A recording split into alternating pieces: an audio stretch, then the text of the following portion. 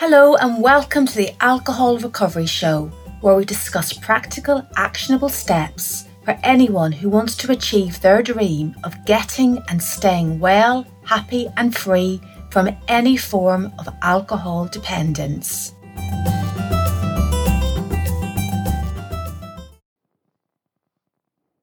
When you've been drinking, perhaps drinking a lot, trying to stop can feel like making your way through a minefield. Your goal is to get to the other side of the field with your life and limbs intact. You can see the horizon, but getting past those mines hidden beneath the earth is a treacherous undertaking. Early sobriety can feel like that. Your intention each morning might be to get to bedtime without a drink, but you just don't know when you might step on something that will blow up in your face. It's significant that the word trigger is used to describe occurrences that push you towards a drink. The language is that of a battle.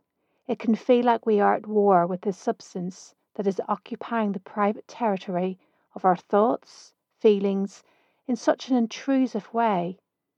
Well-meaning friends and family might assure us that we can fight this, or that we can overcome it. Now, I'm no military strategist, but I can see the difference between an upfront battle and the need to carefully pick my way through a minefield. All the gung-ho confidence needed for a fight isn't going to help me make my way past those obscured bombs. When I look out across the minefield, my heart might sink as I realize a simple step could mean obliteration. Aggressive confidence is not going to be sufficient. In the early days of stopping drinking, you'll be all fired up by good intentions to fight this substance. You might throw yourself into work, family commitments, self-help, therapy or fitness regime with 100% commitment. Your mantra might be to keep pushing through. The more sober days you have behind you, the easier it will get. Until it doesn't. Boom! You've been getting through your day, and out of the blue, something blows up and you take a drink.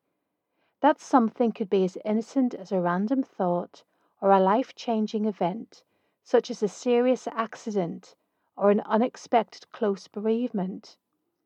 We can have the best intentions for our life, but life does still just happen. Being all fired up for the fight hasn't helped avoid stepping on that mine and suffering the impact. So life can seem like that minefield. People, events, associations of certain places or objects, and our own thoughts and emotions are the mines. People can knock us off balance. A sudden memory can ignite a desire for a drink. These so-called triggers are all over the place. To make matters worse, we just never know when they're going to pop up and potentially destroy our goals to be alcohol-free. This can sound daunting. Approaching a minefield is daunting. But what can you do about it? Consider these two scenarios. Scene 1. You are at the edge of the minefield. You have no other option but to walk across it. You have no idea where the mines are. You face the prospect of unknowingly stepping onto a mine and it blowing up in your face. How are you feeling? What do you reckon are your prospects? Now consider an alternative scene. You're at the edge of that minefield, but this time you have a map in your hands. The map is a plan of the field with X's marked on it to indicate where the mines are. It has clear arrows to indicate the safest way through. As you move along the path laid out in the plan, you know where the mines are to your left and to your right. You are aware of which direction to turn to avoid putting a foot on a hidden bomb. Which scene would you rather be in? I know which one I would choose. Of course, in life, we never know when that random thought of a drink will occur. We cannot predict unfortunate events such as accidents or losses. But what we can do is have a plan. Like having a map of the minefield, having a plan can help us feel prepared, safe, and give us a clear sense of direction. Over the years, I've met and got to know many people who want to stop drinking. I've known lots of people who've done this successfully. I've met others who have really struggled. Sadly, I've also known some people who've had their struggles end badly due to poor health or a devastating accident as a result of heavy drinking. So, using the analogy of a minefield, it's not really being overdramatic. It can be a case of life or death. So, what was the difference between the people who could stop and stay stopped and the people who slipped and tripped and just couldn't put some sober time together? It was having a plan. That's one key difference. It might have different labels. I'm not going to debate the nuances of the definitions of a plan, a program, a system, a blueprint, and so on. What I'm getting at is this, that having some method worked out in advance for achieving an objective helps. If your objective is to get and stay alcohol free, you need to work out what your method will be. Many people give up drinking and carry on with their lives exactly as they were before making this decision. Nothing changes. Everything is exactly the same minus the drink. They do this and they wonder why it feels difficult. They don't want to be in recovery. That sounds boring and weird, and I get that. Not everyone needs to sign up for rehab or get therapy. If you've been drinking 1 or 2 glasses of wine more than you want a few times a week, getting a recovery program seems a bit heavy, and it probably is. I'm not trying to talk you into a formal program of recovery. I'm just saying to be successful at achieving freedom from any form of alcohol dependence, that having a plan will help. Designing and following a plan could make the difference between success and dismal failure. Joelle was a woman that I spoke to when I was researching for my book, The Alcohol-Free Woman. She shared her experiences with me. Joelle is a single mum in her 30s. She's got a happy-go-lucky sort of personality and she always seems to be cheerful. Her 10-year-old son is polite, academic, and enjoys the support of an extended family that includes his dad and his dad's second wife. There's not much to complain about in Joelle's life. She works part-time as a real estate agent and her chatty, exuberant personality helps clinch sales. The only shadow on an otherwise sunny existence was Joelle's heavy drinking. Being a down-to-earth lady, Joelle decided to stop.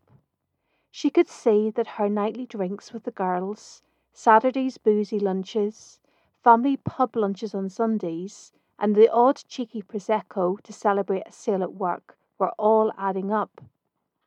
The routine drinking was affecting Joelle's looks, her energy levels, and she felt that she was being a poor example to her son. But it's not like she was an alcoholic or anything, she just needed to put the cork in the bottle. It would be no problem to stop, Joelle thought, until it was.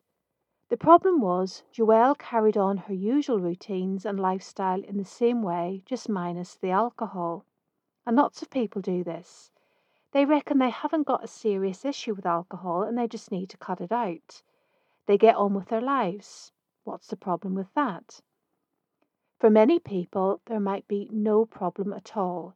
But I'm guessing that if you're listening to this, giving up the hold alcohol has on your life might have been trickier than you thought. That's why you need a plan. Let's go back to Joelle's experiences to explore this further. Joelle realised stopping drinking was not going to be as cut and dry as she expected it to be when she began to have sudden random cravings. This seemed to come out of the blue. Once a thought of a drunk got into her head, it would go round and round compulsively. It felt like a distracting, infuriating itch that could only be relieved by a drink. Those bottles of Prosecco at work, on standby to celebrate a sale, seemed to catch her eye much more than they usually did. She realised she had the opportunity to drink at work if she wanted to, and she thought, why not? That thought kept coming into her head. Just one won't hurt, she thought. Once this thought took root, it was hard to let it go. Another realisation that Joelle had was that at the end of the day, she had really depended on a drink or two to help her to relax. When she got home in the late afternoon, resisting the temptation to open a bottle took all her willpower. Joelle is a very determined character. She gritted her teeth and fought off the urge to drink for a few nights. She reasoned it would get easier. After a few days, Joelle's son, usually a respectful and even-tempered boy, suddenly turned on her with an angry, hurt expression, asking, "Why do you have to be like this? Just have your wine and stop taking it out on me." This really shocked Joelle. It made her realize that her cheerful personality was being eroded by her unfulfilled cravings for a drink. At this point, Joelle could have just caved in, and many people do.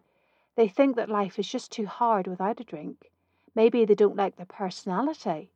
They might be quieter or crankier than they expected they would be when they were sober. Alcohol numbs us and makes things fuzzy. When we stop drinking, life comes back into sharp focus. This can be a shock to begin with. We're not used to all this full-on awareness. We might notice the beautiful flowers and hear the bird song, but we also become aware of our untidy house, our dirty car, and the unpaid bills.